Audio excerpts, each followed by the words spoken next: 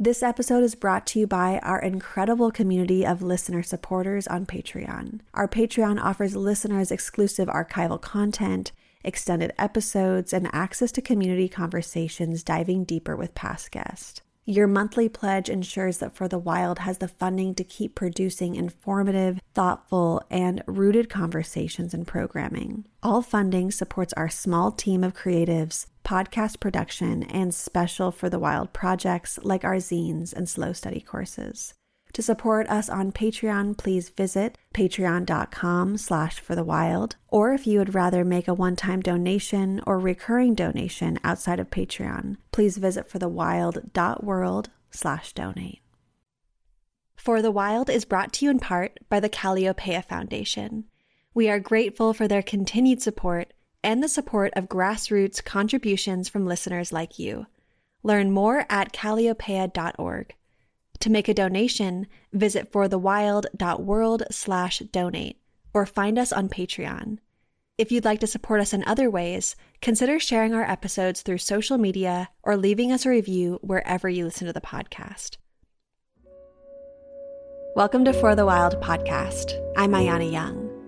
This week, we are rebroadcasting our interview with Dallas GOLDTOOTH, originally aired in December of 2018. We hope you enjoy this special encore episode. So to call into question toxic masculinity, to call in question our relationship to gender identities, is also to call in question the current economic system overall. It is to call into question the system that perpetuates sexual violence and gender violence all across the board. And so it is truly this struggle to dismantle and smash the patriarchy is a decolonial approach. We are talking about decolonization. That is what this is really coming down to.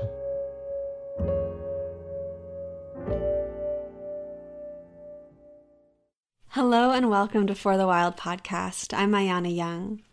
Today we are speaking with Dallas GOLDTOOTH.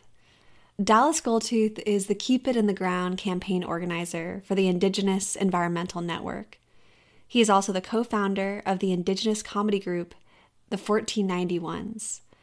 Dallas is Dakota and Dene, a loving husband, dedicated father, comedian, public speaker, recovering exotic dancer, plastic shaman extraordinaire, and body double for the guy who plays Thor in them Thor movies. Oh, Dallas, this is so wonderful to have you on the show today.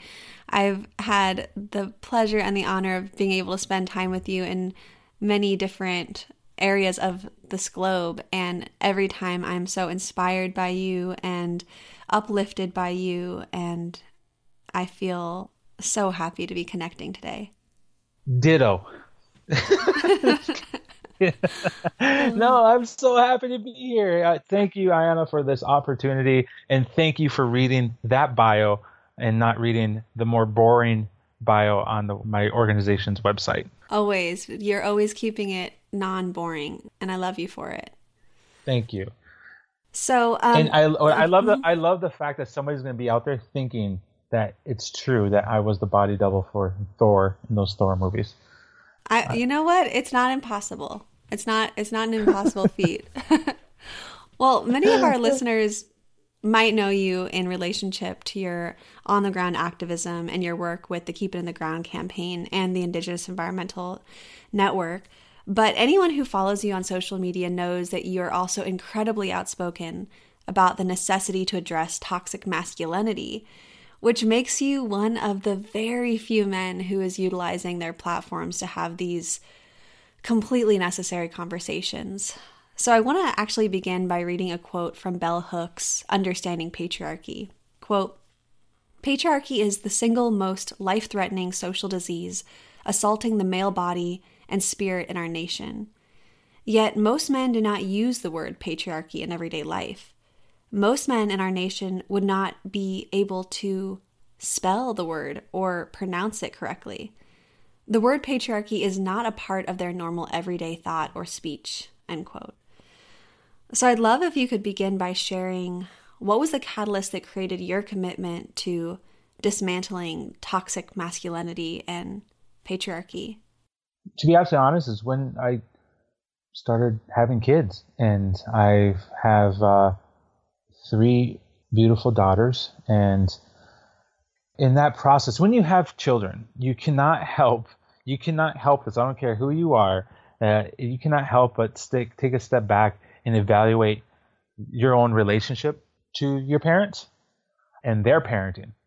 So for me, this journey to vocalize my understanding, my relationship, and even as a man, my perpetuation of toxic masculinity really began when I started having kids. It really became to the forefront when I had my youngest daughter, and we have 3. My wife, we have three daughters together, and it just became so present and real, like understanding the dangers that they will face, the risks that they have to assume just for the fact that they are female-oriented, female-identified. And it scares the crap out of me. And it really propelled me to really step up even more than what I may have assumed I was already doing. So that was like a pivotal moment in my life these years as I've become a father, to really say, like, look, I cannot just ensure the safety of my daughters when I'm around them or in our social sphere as a family, but I have to take a further step and try to do my very best with whatever amplification, whatever following I may have, social impact, what is that word? Influence that I may have, to try to help bring that message to a larger space, if that makes sense. Yeah. Yeah, absolutely. And yeah. Well, I also want to state that, like, I feel like it was always there, this recognition of toxic masculinity and imbalanced patriarchy ever since I was a kid. My mom is an amazing, powerful, just leader and woman, and just so amazing. Her Dakota name is Strong, Dependable Woman, and well, it's Dakota version. It's not the English version, but. And she was in a book. There was an anthology. There was a book that was put out called Wounded Warriors. And it was an anthology of different Native adults who went through traumatic experiences of foster care as children. And my mom was one of those stories. And so she wrote, it was this guy came in, interviewed her. He basically dictated her story and put it into this book. And it's difficult to read. And she made us read it, or she read it. She made us read it, all of her kids, when we turned 13 years old. I think I read it when I was 12 or 11. And it just lays out the violence that she saw, the abuse that she experienced, physical, sexual, spiritual, and emotional abuse as a child, even into teenage years. And she did that. I feel like she did that just to say, like, this is who I am.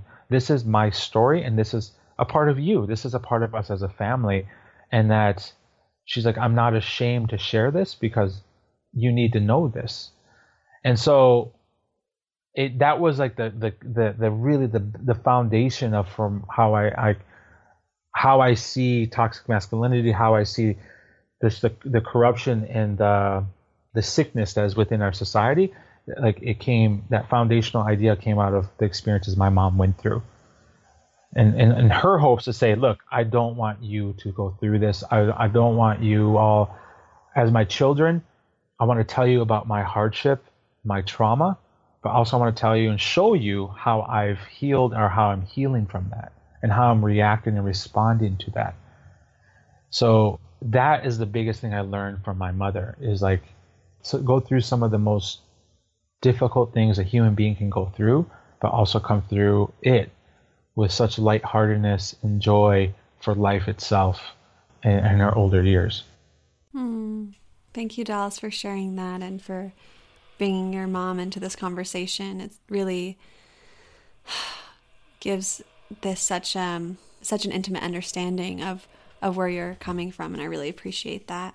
Another thing I've been thinking about on this topic is it's really clear that engaging in either hyper-masculinity or hyper-femininity severs us from the totality of our humanity.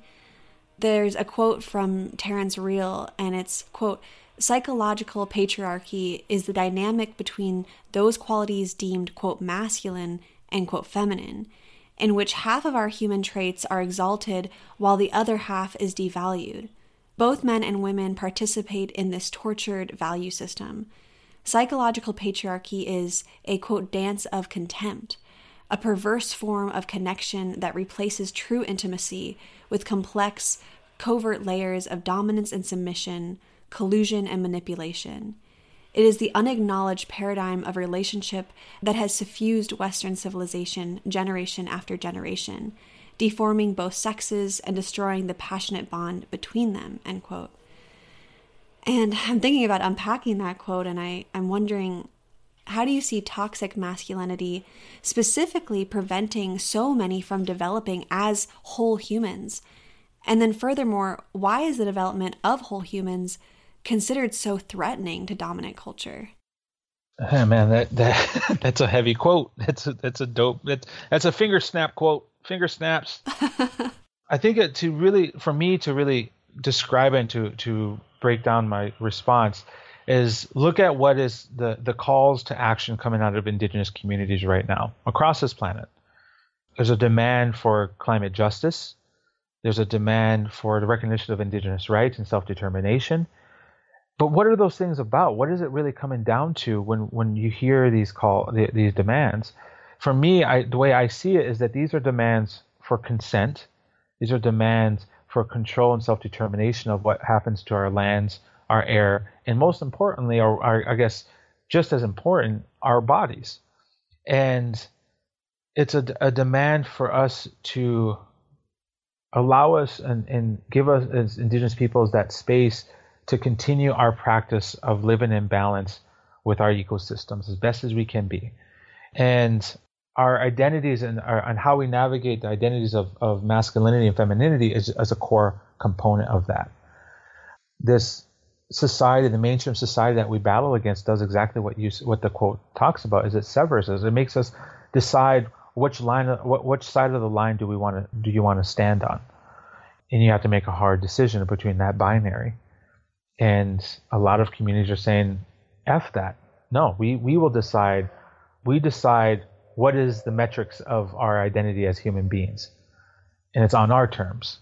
To hell with your binary codes. Like we will take control of and take power of that." There's so many things on my mind about this. I was in a group discussion some years ago. There was like a panel at this large gathering called Bioneers down in the San Francisco Bay Area, and it was about toxic masculinity, and it was facilitated. The discussion was facilitated by Eve Ensler, the playwright for the Vagina Monologues, and we were talking about. There was a question about who suffers from toxic masculinity and imbalanced patriarchy. For some folks, the immediate response is, well, it's those that identify as female, folks, women and children, as the primary victims, if you could say. But in the group discussion, what we kind of came to is like, no, we all suffer. We are all victims of it, and something that we always, that's really painful as men to admit, is that in some ways we suffer the greatest of all, because what we are doing as we continue that path of saying this is what a man means. A man means to be violent. A man means to be domineering. A man means this and that.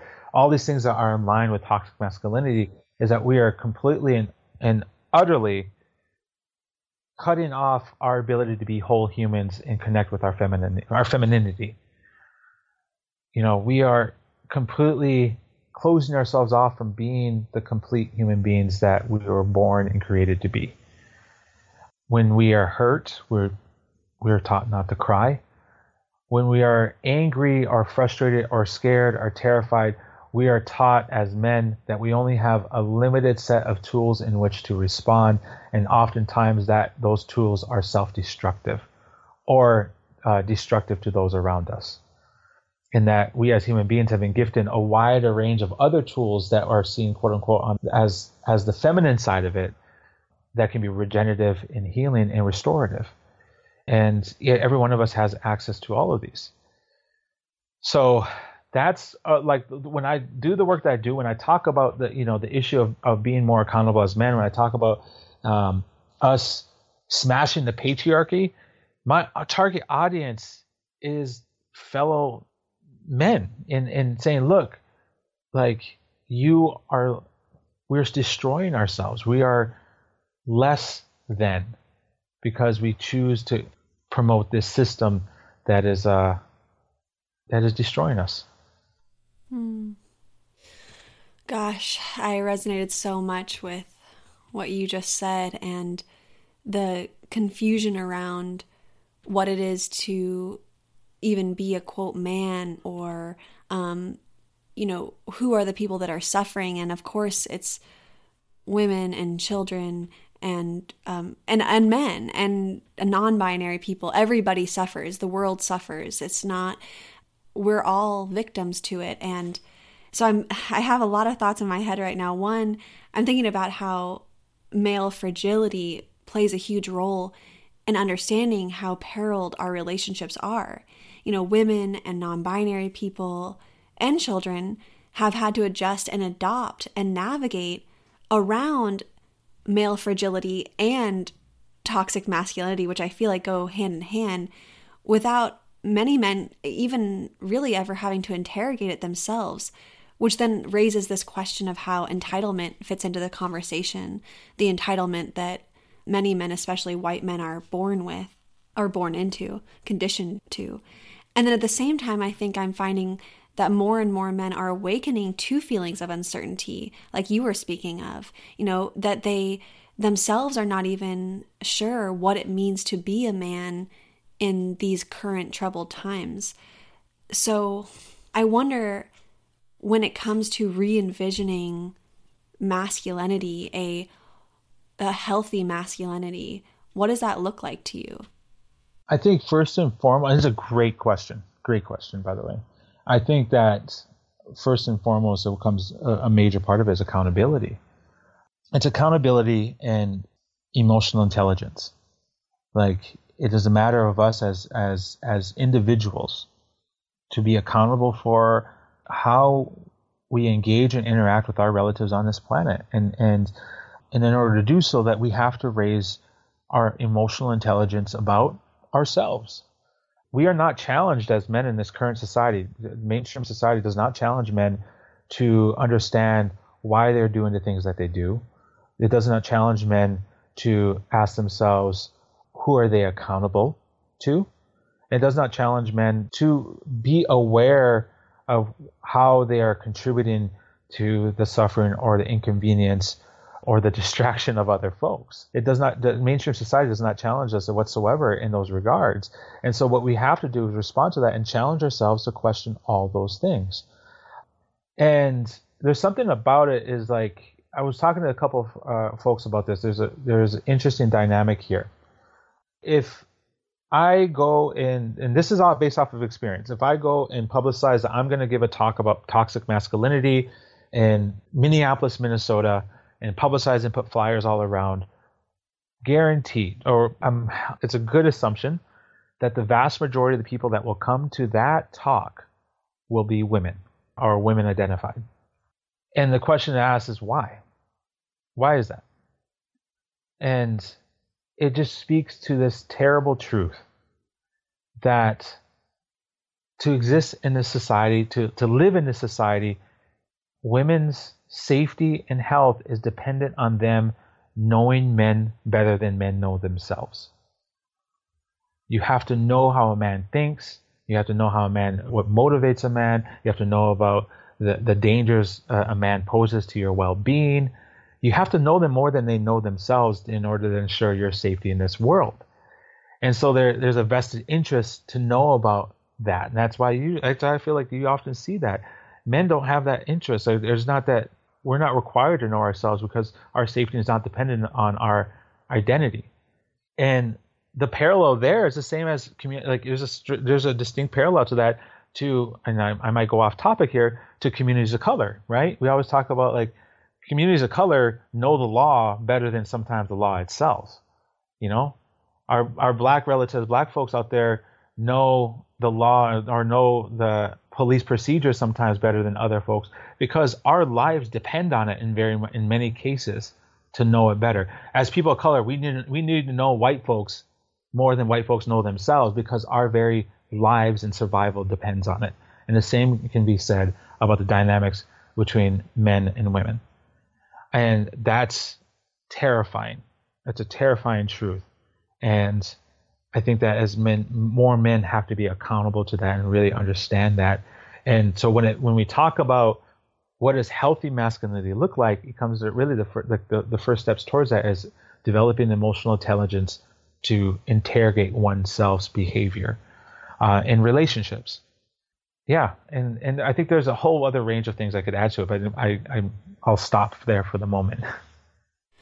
Wow, that's so deep to think that non-identifying men or women, non-binary people, children have to know men better than men know themselves to stay safe, and how that is so parallel to communities of color and white people. I mean, that is a really, really deep insight, and I'm so appreciative of that. And yeah, as we get deeper into this conversation, I'd love to hear what else comes up for you around healthy masculinity. And you know, when I think about toxic masculinity, it's really so much more than just immediate violence or abuse or assault in the private sphere.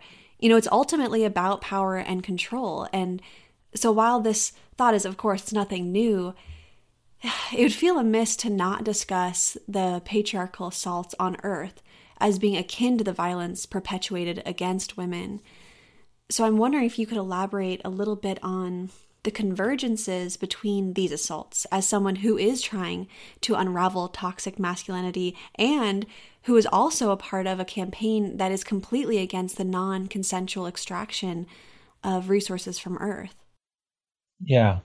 My good sister, Candy White, who is from the 3 affiliated tribes in North Dakota, she's my co-conspirator. She's my co-worker, my colleague at Indigenous Environmental Network. She always talks about how Mother Earth, the land, is the first body, is the first body for all of us, is the origin for all life on this planet, and is also the first body to be trespassed, to be pillaged, to be raped. It is the first body to experience sexual violence of this extractive economy and capitalism, and that we as the children experience that trauma in very distinct ways as a result. And there's a distinct relationship between the sexual violence that we see perpetrated upon Mother Earth and the sexual violence we see in our communities, especially those communities that are located at these zones of extraction, of resource extraction. And the stories, there's so many stories out there that are parallel, that are just exact mirrors of each other, whether they're in the Amazon or they're in the Arctic or you're in North Dakota or you're in California. It just shows you that this entire system is predicated upon the exploitation and the violence against communities of color for the accumulation of wealth or capitalism. And it's no wonder that it's just, I guess it's clear as day, like there's no question why in places like the Bakken oil fields in North Dakota, where it's the current economic boom for the fracking industry in the United States, is also one of the places of highest instances of sexual violence in the country. Like they go hand in hand.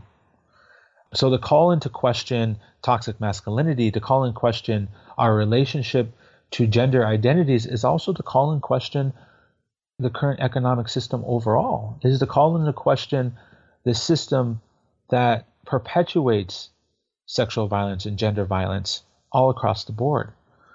And so it is truly this struggle to dismantle and smash the patriarchy is a decolonial approach. We are talking about decolonization. That is what this is really coming down to. Indigenous people, Shine your light, we are equal. I remember the days when our prayers were illegal. I remember the days when being Indian was lethal. Yeah, we had a rough past, but get ready for the sequel. Get ready for the glorious comeback of our people. Oh, yeah. Rise up, all you warriors of love, all you answers to the prayers of our ancestors from above. I can feel it in my heart. Can you feel it in your blood? I can hear the seventh fire calling us to wake up, wake up. All nations rise. Rise up, 'cause now's your time. We don't have to hide anymore, 'cause now's the time. All nations rise. Rise up, 'cause now's your time. We don't have to hide anymore, 'cause now's the time. We had a really incredible interview with Candy many moons ago, but she shared in detail the inherent sexual abuse and violence that comes with the establishment of man camps, which you had mentioned, these places of extraction. It feels only right to mention that the vast majority of the time, the crimes that contribute to the growing number of missing and murdered Indigenous women are committed by non-Native men. So I'm wondering, what does it mean to unpack toxic masculinity, say in your own community, while facing another threat driven by settlers who greatly contribute to the statistics that predict that 1 in 3 Native women will be assaulted before she turns 18? Can you, rephrase the question or repeat it for me? Yeah, sure. So like I was saying in this previous interview we had with Candy, she talks about abuse and violence in the man camps. And I wanted to mention that so much of the violence in these man camps are perpetuated by non-Native men. So I'm wondering, how do you unpack toxic masculinity in your own community, your own community or communities that you work in, while at the same time having to deal with the threats driven by settlers who contribute to this violence against Indigenous women? So it's like, in a sense, it's having to deal with two forms of toxic masculinity in your own community, and then the wider settler community and the interaction between the two. Yeah. It's a struggle. I mean, to be completely honest, it is a struggle. And I guess to further recognize is that I, as an identified man, as a self-identified man, how I struggle with that is nowhere compared to those that identify as women in our society, because it literally affects their lives. And it really just encourages us, it motivates us, and it necessitates for us to connect the dots, to make our movement that we're seeing right now, this movement of movements, this social movement, this struggle to resist, to stand up and fight back, that we have to make it as intersectional as possible. We have to really connect the dots between the struggles in order to really effectively build a better world for ourselves. And so what it does is that when you see it from that perspective, that what's happening in the Bakken oil fields is no different than what's happening down in the fracking zones of the Chaco Canyon region of New Mexico. It's no different than what you're seeing in some of the violence that we're seeing against water protectors who are fighting the Bayou Bridge pipeline down in Louisiana, where we're seeing women, Indigenous women, being attacked for defending the land. It's no different than just almost every corner of this country where we're seeing sexual violence and gender violence occur. That this is a systemic issue that we have to approach with the big picture here. So in a way, it motivates me. It says, like, okay, our struggles are parallel. We are united in this struggle. Therefore, I have more allies in this fight than I thought I had. I have more tools in this struggle than I thought I had, because we are everywhere. Those of us who are fighting and standing up and resisting. Does that make sense? Yeah. I really appreciate how you're taking just the heaviness and the intensity of it and finding ways to find more solidarity within that. And I think that's so important as organizers, as people who really want to engage with these really just heavy, overwhelming topics, to know that there are fissures in the dominant system. And when we come together and we create this intersectional solidarity, we can break through in such a more just robust way. And I really appreciate that. So I want to get into this idea of PTSD and how that also comes into this mix. And I think about how young boys are taught from a really young age, particularly in this country, that their anger and their rage is indeed appropriate under certain circumstances, for example, in defense. And then if we follow that seed, we can see how it thrives in a culture of war and violence. And the empowerment of toxic masculinity, it upholds patriotism, it upholds nationalism and white supremacy and settler colonialism. But this very same culture of violence is also responsible for the debilitating phenomenon of post-traumatic stress disorder. So I'm just wondering, how often does PTSD, especially amongst veterans of war, say, come up when examining toxic masculinity in your conversations? It happens. One of my best friends just lost a buddy of his, a fellow Marine, to suicide just a couple days ago. And this is the fourth death to suicide within his circle of veterans, of friends, since coming back from Iraq and Afghanistan. Coupled with that is the loss of a number of other men in our family, in my social circles, to overdose and to suicide. And there's a wide variety of reasons. You know, we could talk about the immediate reasons, whatever circumstances they were going through in their life. But in talking with my friends and talking with the men around me, it comes down to, one of the things it comes down to is just our seemingly inability as men to heal, to find the right path, to process the rage and anger, and most importantly, the fear we have. And that we have been taught from day one, indoctrinated, that we can only respond to these emotions with self-destructive means. It makes it so much harder for us. This is not a pity party. I'm not trying to look at pity for men here. I'm just recognizing the fact, as human beings, we carry so much trauma, and we're not allowing ourselves to find the path to healing. And so there's a growing number of men out there who are trying to do their very best to help fellow men on that path to healing, help us re-examine and redetermine the limits of masculinity to its greatest extent for the benefit of all of us. And it's hard work, but it really needs to happen because, like you said, as you were talking about, like, toxic masculinity is a symptom of a greater systemic disorder that is killing all of us.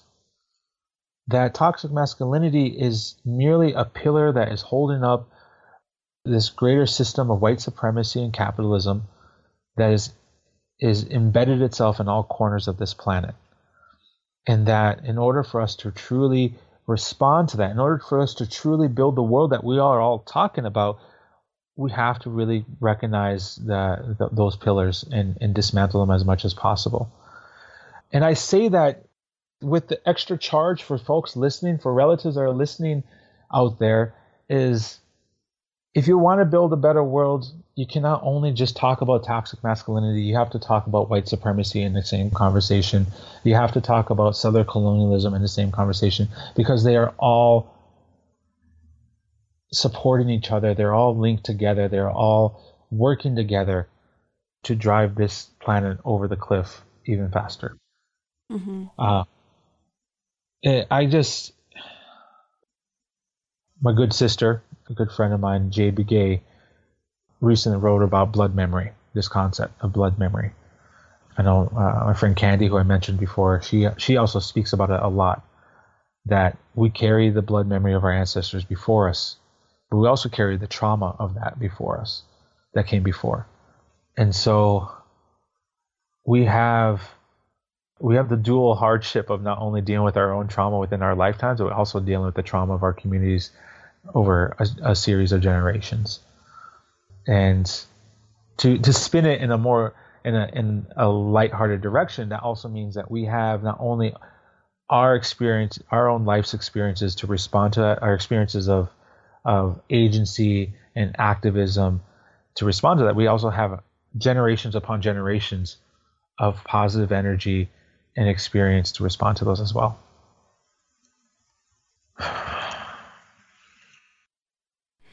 These intergenerational wounds run really deep, and the gender wounds run incredibly deep. And I'm thinking about what you said at the intersection of white supremacy and toxic masculinity and settler colonialism, and the weaving of those, I don't even know what to call them right now, but these gender wounds, they're running really deep. And I think, today's domestic violence impacts 1/3 of all women globally, and it's the leading cause for injury and death between women 15 to 54. And I think at this point, one could argue that toxic masculinity is a sort of universal inheritance, regardless of socioeconomic status or race or religion. So I just wonder about these tendencies, because it would appear that so many of us have adopted these behaviors as an innate human quality and scoffed at those who have challenged them. So I'm wondering, what are the root origins of this behavior, in your opinion? And then a second question on that is there an argument to be made that cultures that possess certain spiritual and environmental ethics were less susceptible to perversions of power, violence, and control? Ooh, those are like some multi-syllable words there, kind of over my head. No, it's great questions. I think, I don't know. Well, we could just take at first, like, what do you think the root origins of this behavior is? Well, I think that I as an indigenous person, as an indigenous man, coming from a community that has been fighting settler colonialism for hundreds of years now, cannot ignore the fact that the people that brought those colonial projects on those lands had Bibles in their hands, and that one of the motivations for them was the fact that they had a worldview that dictated for them to go out and to subdue the land, to subdue the life on this planet, and to spread that word. I'm saying that, I know that might be a charged statement, but shit, that's the reality. I really think that you can't have a sustained accumulation of wealth without continued forms of extraction in the eyes of this current economic system. In order to do that, you have to accumulate more resources, which more land. In order to do that, you have to clear the people from that land, or subjugate them to be used for the purpose of resource extraction, so slavery, or you just kill them. And then in order to do that, you have to create some form of a militaristic approach in order to subjugate them, or to keep them in line, or to kill them and hunt them and go to war with them. And so every level of the game is about dominance. Every level of the game is about a hyper masculine approach to dominate for the purpose of capitalism, for the purpose of the accumulation of wealth. And so I think that idea, the concept of dominance and our purpose on this planet, has a major part to play in what we're seeing right now. What is our relationship to the land? Are we here as what's that word? What's the word? Top of the food chain? What's that? Like hierarchy, or the apex. The apex, yeah. Yeah. Are we the apex predator? Like I firmly believe we have a conscious choice to say yes or no to a certain extent when it comes down to us deciding what are the dictates of our society. We are the masters of all, so therefore we have the right to dominate all, is what is currently in charge. And there are countless communities, indigenous and land-based, non-indigenous communities, who are trying to say otherwise, who are trying to advocate for a different approach. A bit of a long-winded response to it, but I really think that some of that comes down to it. And I just, yeah.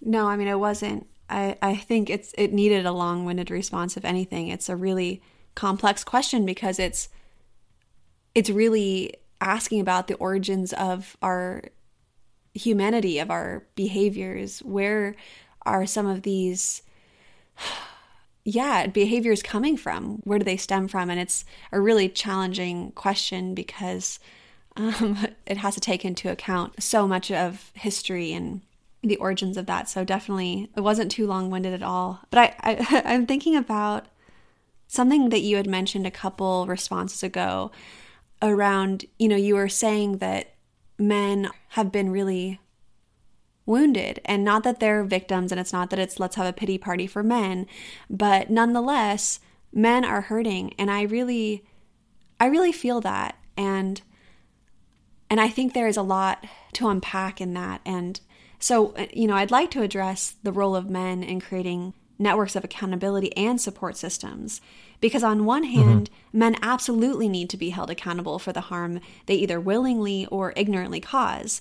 And, you've gone on to write that the verbalization of crimes actually functions as a form of healing and justice for both victims and communities. But at the same time, if that is the extent of our actions, then this cycle will just continue into future generations, because it's not enough to simply just shame a person into non-existence. In fact, I feel like often enough, this shame actually empowers many men to just cling even tighter to the last remaining vestiges of intense patriarchy, especially during a time when call-out culture and the act of, canceling is so unbridled. So, I'm really in this question, but I guess I'd like to ask you to talk about both the role of men holding other men accountable and the importance of regenerative justice and forgiveness if we want to truly heal our communities. Yeah, no, it's a needed question. I mean, that's the immediate follow-up. It's a question that leads us down the path of what are we trying to build, right? What's the world that we want to see? To start my response, first and foremost, I have to fully recognize the incredible amount of labor and tremendous work that has been led by women, LGBTI folks, queer relatives, trans relatives, to hold men accountable for their toxicity, for their patriarchy, and for the perpetuation of dysfunction in our society. And it's women, queer relatives, trans relatives who are leading this movement.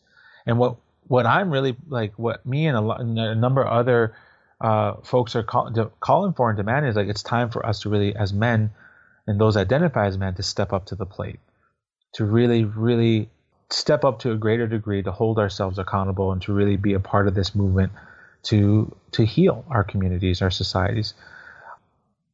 So with that being said, let's talk about, I want to talk about what does it mean for on the ground? What does this actually look like on the ground? In my community, I'm from a small Dakota community in southwest Minnesota. We have roughly 1,500 citizens that live there, that are enrolled with our tribal nation, and about 700-800 of them live in a small community there, pretty tight-knit community. And we've had this discussion about holding men accountable. And one way to do that, when we have a perpetrator in a community, or you have a violent offender, or even have somebody, one of our communities has laws against people that are dealing drugs, they get banished. If you are a perpetrator, there's a banishment procedure where the community banishes you. But a couple of years ago, there was this whole conversation about all right, what about men who are accused of sexual harassment, but for whatever reasons the court system's not able to charge them? You know, what about these instances where we know men are like, you know, these are asshole guys that are just asshole guys. I don't know how else to word it, but you know, all these instances where we have toxic men in our community, do we banish them all? What happens? Like, what is the repercussions of that? And my mom and my aunties, like one of my aunties, she was like, we can't do that because to a certain extent, like we are cutting off just as much as men have been cut off from the feminine side of their existence. We would be, as a community, as a nation, cutting off the masculine side of our culture, of our identity. We have to find a different way. And that's a challenge. Like, what does that look like, right? Some of our ceremonies, like one of our most important ceremonies, there's a couple times where there's been men who have known to harass women, who have known to have been perpetrators, and we've asked them to leave. We've told them, like, you can't be here. This is not a space that you're not welcomed at, because your presence does not create a space of healing and a space of safety for relatives who are here. And we understand that, and I've supported that.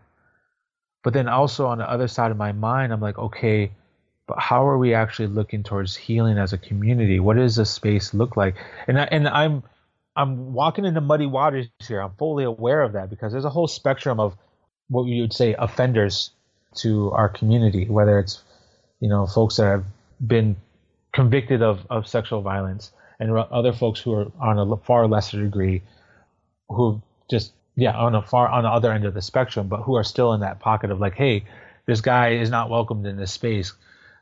What does community accountability look like? But also, what does restorative justice and healing look like as a people?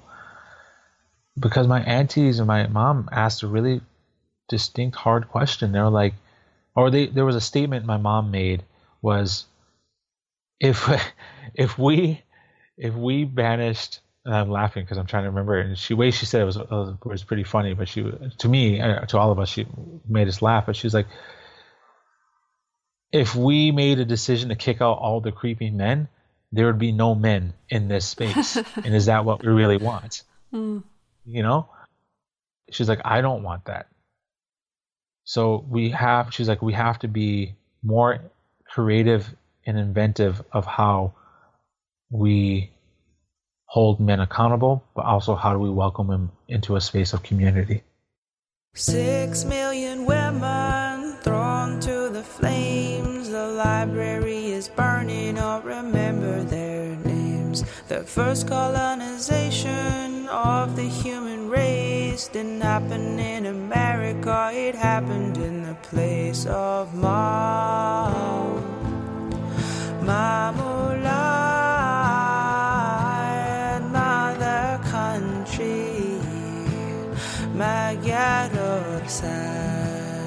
The people's land, Nasha Zemlya, the people's soil.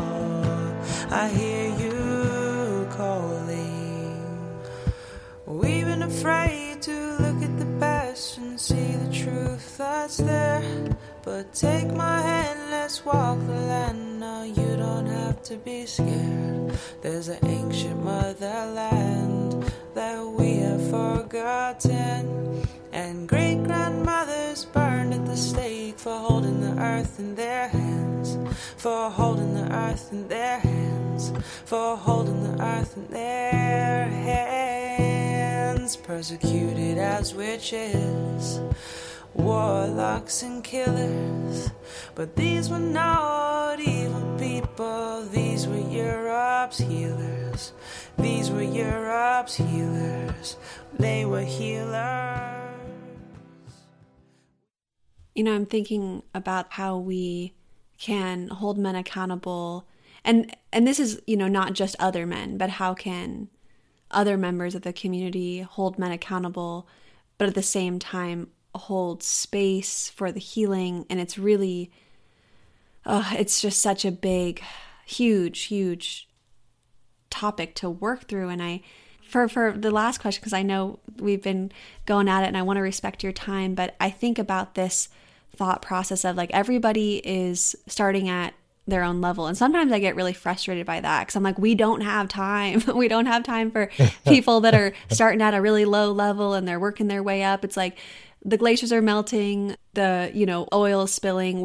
But, even though I feel this urgency, I also realize that this is a true fact that people are coming in at different levels. And I recently spoke to Reverend M. Kalani Souza. That was such an amazing conversation with him. And he really spoke about this importance of language and diplomacy when we have conversations pertaining to like the shifting of consciousness or critical analysis of our behaviors as humans. And we don't have time, or we can't afford to alienate the people who need these conversations the most. So I'm, wondering, what advice do you have when it comes to being an ally in dismantling unhealthy patriarchy? And this other question is, what is our responsibility in making this conversation as accessible as possible to those outside of our circles? Because while it's clear that everyone, like I said, is at a different level, we all need to be leveling up right now. Yeah. It's a timely and pertinent question for sure. Well, I feel like honestly, the one way to answer that is something that I try to do in my own life is for those that have families, that have kids, is like I'm trying to embody as much as I can what I want to see for my son. Like I'm trying to embody the sacred masculine as much as possible for my son so that he can break some of these cycles, right? Like it's crazy because I was sitting there just a couple of days ago. It's like 3 days ago. I was sitting with my son. My son is 9 years old, and I said, "You know what, son? I'm rubbing my hands, running my hands through his hair, and I just gave him a kiss on the cheek, and I said, "You know what's crazy, son?" I said, "There are a lot of boys out there whose dads never say I love you, and who don't kiss them on the cheek." And he looked at me and he was like, "What? Really?" He's like, "Why?" And I was like, just because that's the way those dads were taught to be. Like they were taught to not say I love you. They were taught not to show love and affection. And my son said, "That's so sad." He was like, "They don't get to hug their dad. They don't get to hug and snuggle." And I said, "No." And for him, what made me laugh and smile is that the fact that he responded in that way, like he could not comprehend that, shows me like, hey, I'm doing something good. That it's hard for him to comprehend a world where a dad does not say I love you and does not give you hugs and does not show affection. And so it reinforces like, hey, I think I'm doing good. I think I'm doing good here. And that's a charge for each and every one of us who have kids out there, who have nieces or who have nephews, to practice that and to encourage them to be completely human, to allow them to be human. I do the same thing. There's a couple of us men that we are not afraid. We encourage ourselves actually to say I love you to other men of our age as signs of affection, whether it's your cousins or your brothers or your friends, your bros. Say, hey, I love you, man. Using the power of language to combat our education as men is absolutely key. So that, I think, is one tremendous step, is to disrupt the status quo in our daily lives about what it means to be a man is absolutely essential. To continue to challenge ourselves. I'm totally about it. Like, continue to challenge men who are mansplaining, to continue men who are taking up too much of the space, who are sucking up all the air in the room. To continue to challenge those is absolutely essential. But on the flip side, to also understand that we as men are using the only language that we've been taught, and it's a stunted language, it is an inadequate language, it is a language devoid of some of the most critical aspects of being a complete human. And so we are disabled to a certain extent. There's an issue of disability here that we have to be mindful of and have a certain amount of like, okay, I may not love this person. I may not, like, this may not be a time or energy. I don't want to give energy to this individual man, but to men overall, we have to start creating that space for healing and to relearn a language of love that allows us to be complete human beings. Dallas, thank you so much. And I loved hearing about that intimate moment with your son and the snuggles and just how you were, and so lovingly explaining to him how other boys and fathers don't get that, don't have that connection. And that was really, really beautiful to share that with us. Thank you. And thank you for all of this, Dallas. You know, like I said, I've had such the joy of spending time with you, and you work in so many different ways in the world. And I know probably many of the listeners know that and know you are a tireless organizer for Indigenous sovereignty and issues surrounding climate change and extreme resource extraction and protection of land and earth. And to know that you also do this work with toxic masculinity and connecting the dots of toxic masculinity and unhealthy patriarchy and white supremacy and settler colonialism and resource extraction. I mean, wow, you are so comprehensive in your understanding, and then in the way that you implement your understanding in communities, in the way you communicate with people. I'm just so grateful for you, and I'm so grateful that you have given so much of yourself to be such a deeply thoughtful and caring and connected person. So I'm giving you a huge hug through this computer technological connection we're having right now. and thank you so much, Dallas, for all this. Thank you so much. And I have a hard time dealing with any type of praise whatsoever, but I appreciate your words.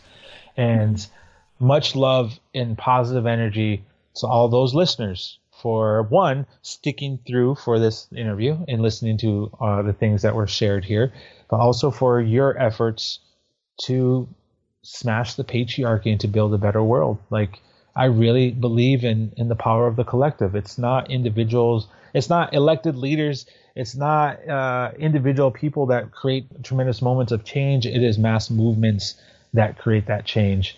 And I really firmly believe that we are capable of doing it and achieving it. So thank you for this podcast, for being a part of that movement. Thank you for as an interviewer and leader for that, Ayana.